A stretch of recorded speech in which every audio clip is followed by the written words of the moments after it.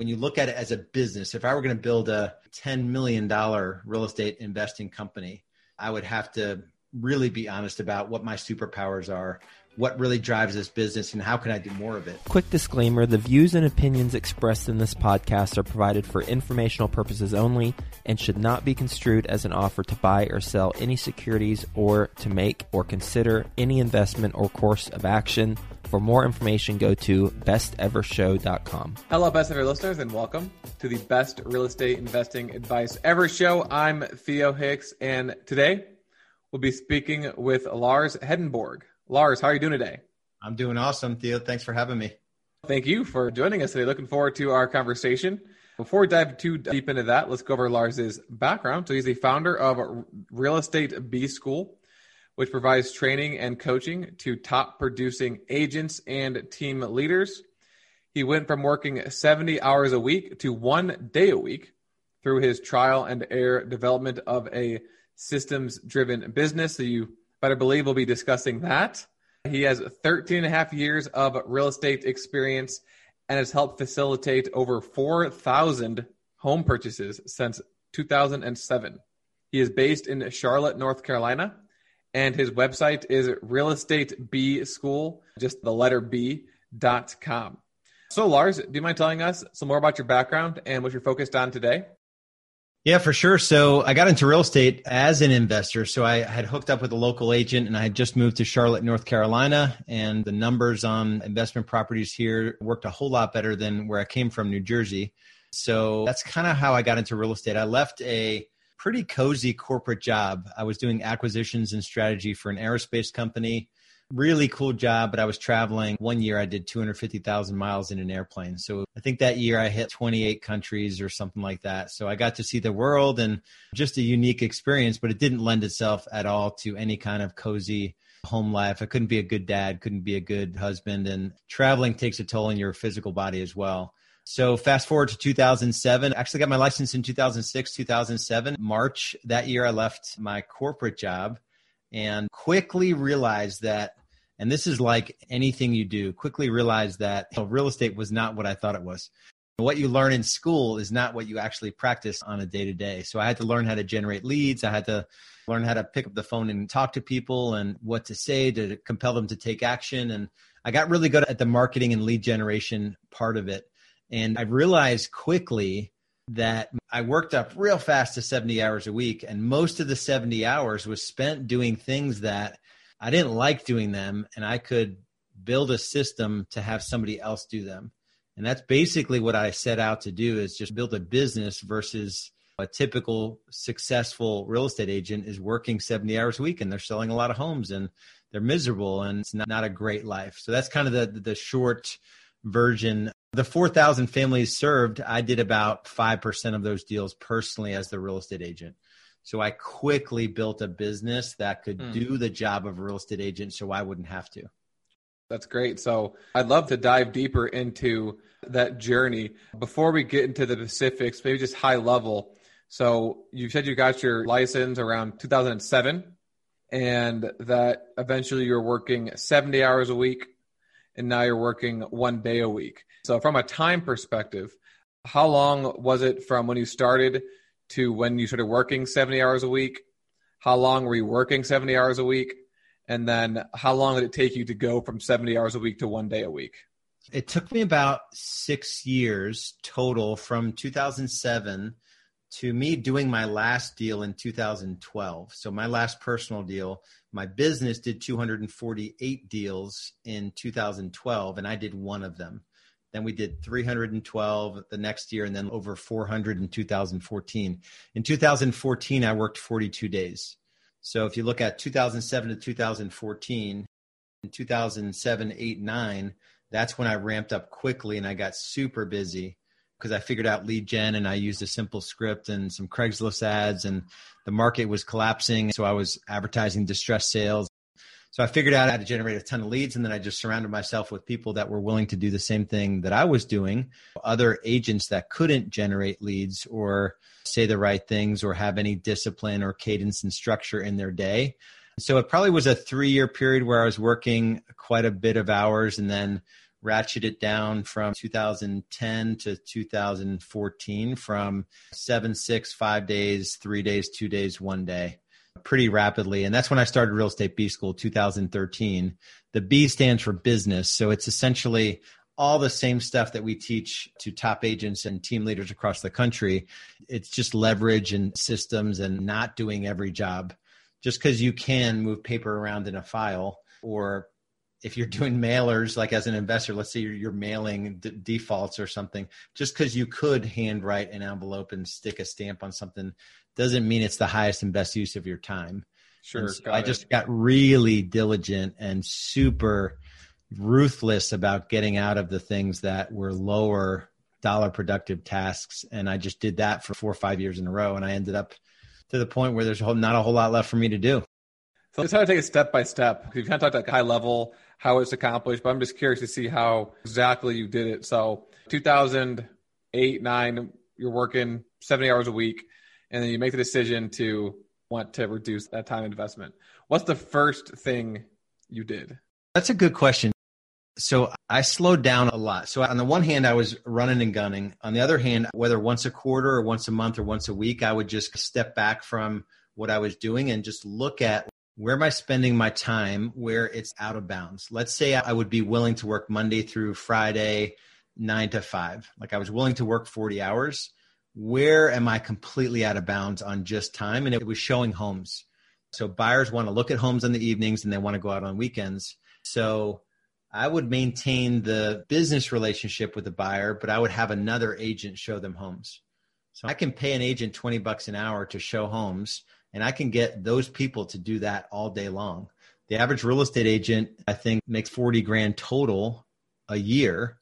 And so that's $20 an hour, maybe even less than $20 an hour. So I know for $20 an hour, plus a little bonus if they write a contract, I can get out of all of that work. So that's the first thing I did, but it came from me looking at my calendar. I would keep an electronic calendar. So I'd just go back 3-4 weeks and just look at what are all the things that are out of bounds. So that was the first thing that I got out of. And then the second thing was the same thing with listings. I found myself going on listing appointments a couple evenings a week, and Saturdays, 9, 11, and 1 p.m. For a couple years, I would do 3 listing appointments every Saturday morning. And again, for me to get out of listing appointments, I just wrote down all the things that I did. How did I prepare for the appointment? What did I send in the mail beforehand? What did I say when I got to the front door? What presentation did I use? How was my paperwork set up? So literally just documenting our 8-step listing system, writing it down, and then teaching somebody else to do it. We'll get back to the show in just 2 minutes, but first, some sponsors I'm confident you'll find value in learning more about. One of the hardest tasks to balance while scaling your real estate investing business is accounting. Well, realestateaccounting.co takes care of the numbers for you so you can grow your business and revenue.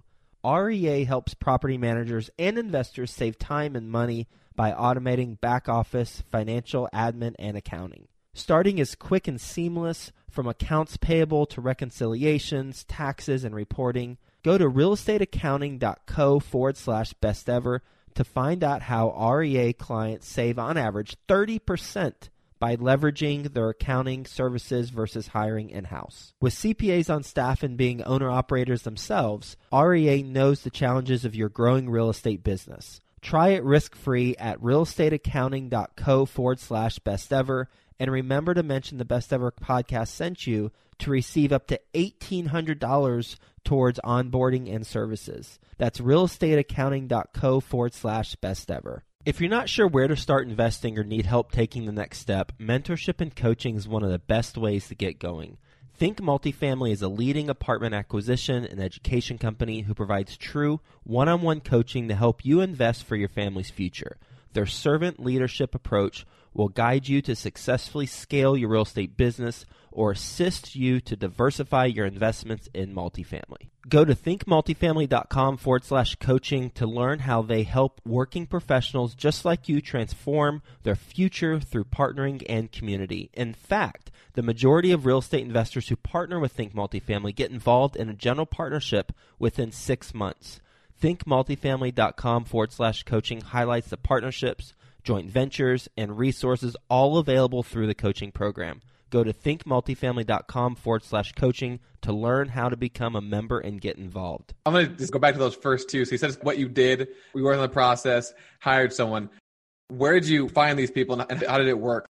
Was it just they do it, you slip them a 20, or were they people that actually worked for you full time? Or were the other agents in the brokerage you're working for the time? Who were these people? We've done it both ways. When I first started, I started attracting agents because I instantly got busy. I was a top producer. I had too many leads. So I brought that year 2010. That's kind of when I launched my team, and I had 4 agents that came into my team. So they wouldn't get the whole commission check. I would take on the burden of spending money on leads and providing office space and all of that. I'm trying to remember your question. Your question was, who were these people? Like, So those agents would work on their own book of business, their own buyers, where they would earn a split on the commission check, but they'd also double as my showing agents. So I would just say, hey, listen, I've got a client that wants to go out Saturday to look at homes for 2 hours. Who can take it? And typically the agent that volunteered, they would just stay with that client for the whole time. But then we've also done it where we've just had agents in our office, or any agent with a license can provide a showing service for us, knowing that we maintain the relationship. And if they want to keep working with us, that they can't overstep their bounds on trying to own that relationship, because money's money. And we would do it after the transaction. They would just account for their time, and pretty basic system. It's not all that complicated. So these are other agents that were in the same office as you that kind of saw you being very successful and had all these extra leads, and you said, hey, you want to do this showing, and I'll give you $20 plus a little bonus if you get the contract? Yeah, most of it was they were really close to us. They were either on my team or they showed homes for me exclusively. Okay. So this is the first 2 things you did. So now you're no longer doing the showings and you're no longer doing the listing appointments. What were some of the next things that you contracted out to other people? It's the same process. So getting out of the client-facing stuff. So once I was out of working with clients, naturally there was just less drama, less weird phone calls on a Friday night when I should be relaxing with the family. So that brought it down to 5 days a week. And then I just made decisions. So what am I doing? If I could only work 3 days a week, what would I have to shed from my calendar to work 3 days a week? And it probably was managing our marketing. So I could hire a marketing coordinator for $20 an hour and manage our Clients for Life program, all of our social media. That was probably 1 day, maybe even more than 1 day a week. And then I probably wasn't even working 5 days a week. I was just physically there 5 days a week. So I just challenged myself to go to 3, then go to 2, and then go to 1. And it was harder to go from 7 to 5 than it was from 5 to 1. Huh. Okay. So now what do you do with your spare time? I did the same thing in the coaching business too. I went from 30 hours a week in the coaching business down to 3 hours here just recently with the same philosophy. I was like, well, do I really need to do that? We do a pretty high quality video a day to YouTube, but I just record for 12 hours every 2 months. And then I have a team that slices up everything.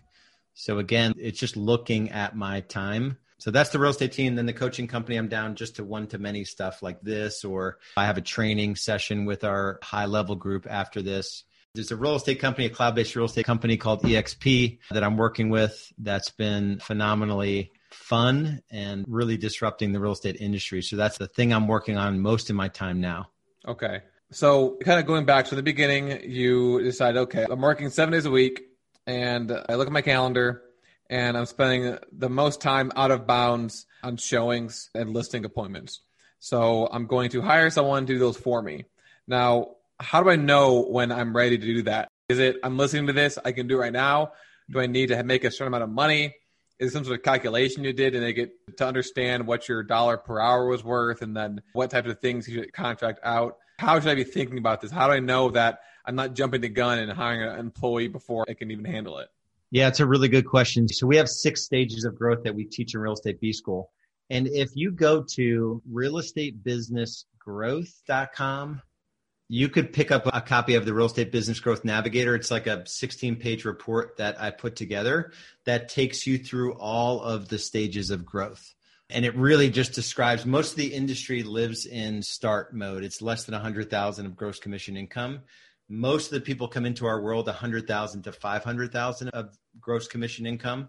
And to move past that, you need to shed everything that's administrative. So it's hiring a really good administrator that will get you to $1 million. Then you're probably hiring a showing agent or a buyer agent or 2 or 3, which is the next phase of growth that'll get you. So there's each step of the process, but it also is $1 per hour. I made $18 an hour my first couple years in real estate. And the year I worked 42 days, I made $2,300 an hour. So it's a combination of, there's only so many things in any business that's really only I'm the one that can do this. Like nobody else can do this except me. So that's a good resource. If there's somebody literally that's wanting to scale their real estate business that's listening to this, I would definitely go and just grab that. You've got to give us your email address. So we're definitely going to not spam you, but we're going to send you some more value once you opt in. But it's a really good resource that would help anyone that really wants to. And really for anyone that's growing a business, all the concepts are. Exactly. That's what I say. It sounds like the explanations as to why these are the phases and when to move on to each is definitely going to be applicable to anything. It's just be a little bit creative to apply it to something else. Thank you so much for offering that resource. We'll make sure that we put that in the show notes. So Lars, traditionally we say, what's your best real estate investing advice ever? But since we're talking about scaling businesses, as it relates to scaling businesses, what would be your best ever advice? This is going to be painful advice, but I'll say it anyway. Our most powerful tool that we use with our members is to do a time study. It's a 2-week time study where you're just figuring out where you spend your time. And then you're being honest with yourself about, are you really spending your time in the highest and best use areas in your business? And typically it's 80-20 in the wrong direction. Typically it's 20% of your time is spent doing your magic sort of superpower thing, and 80% is wasted or administrative in nature.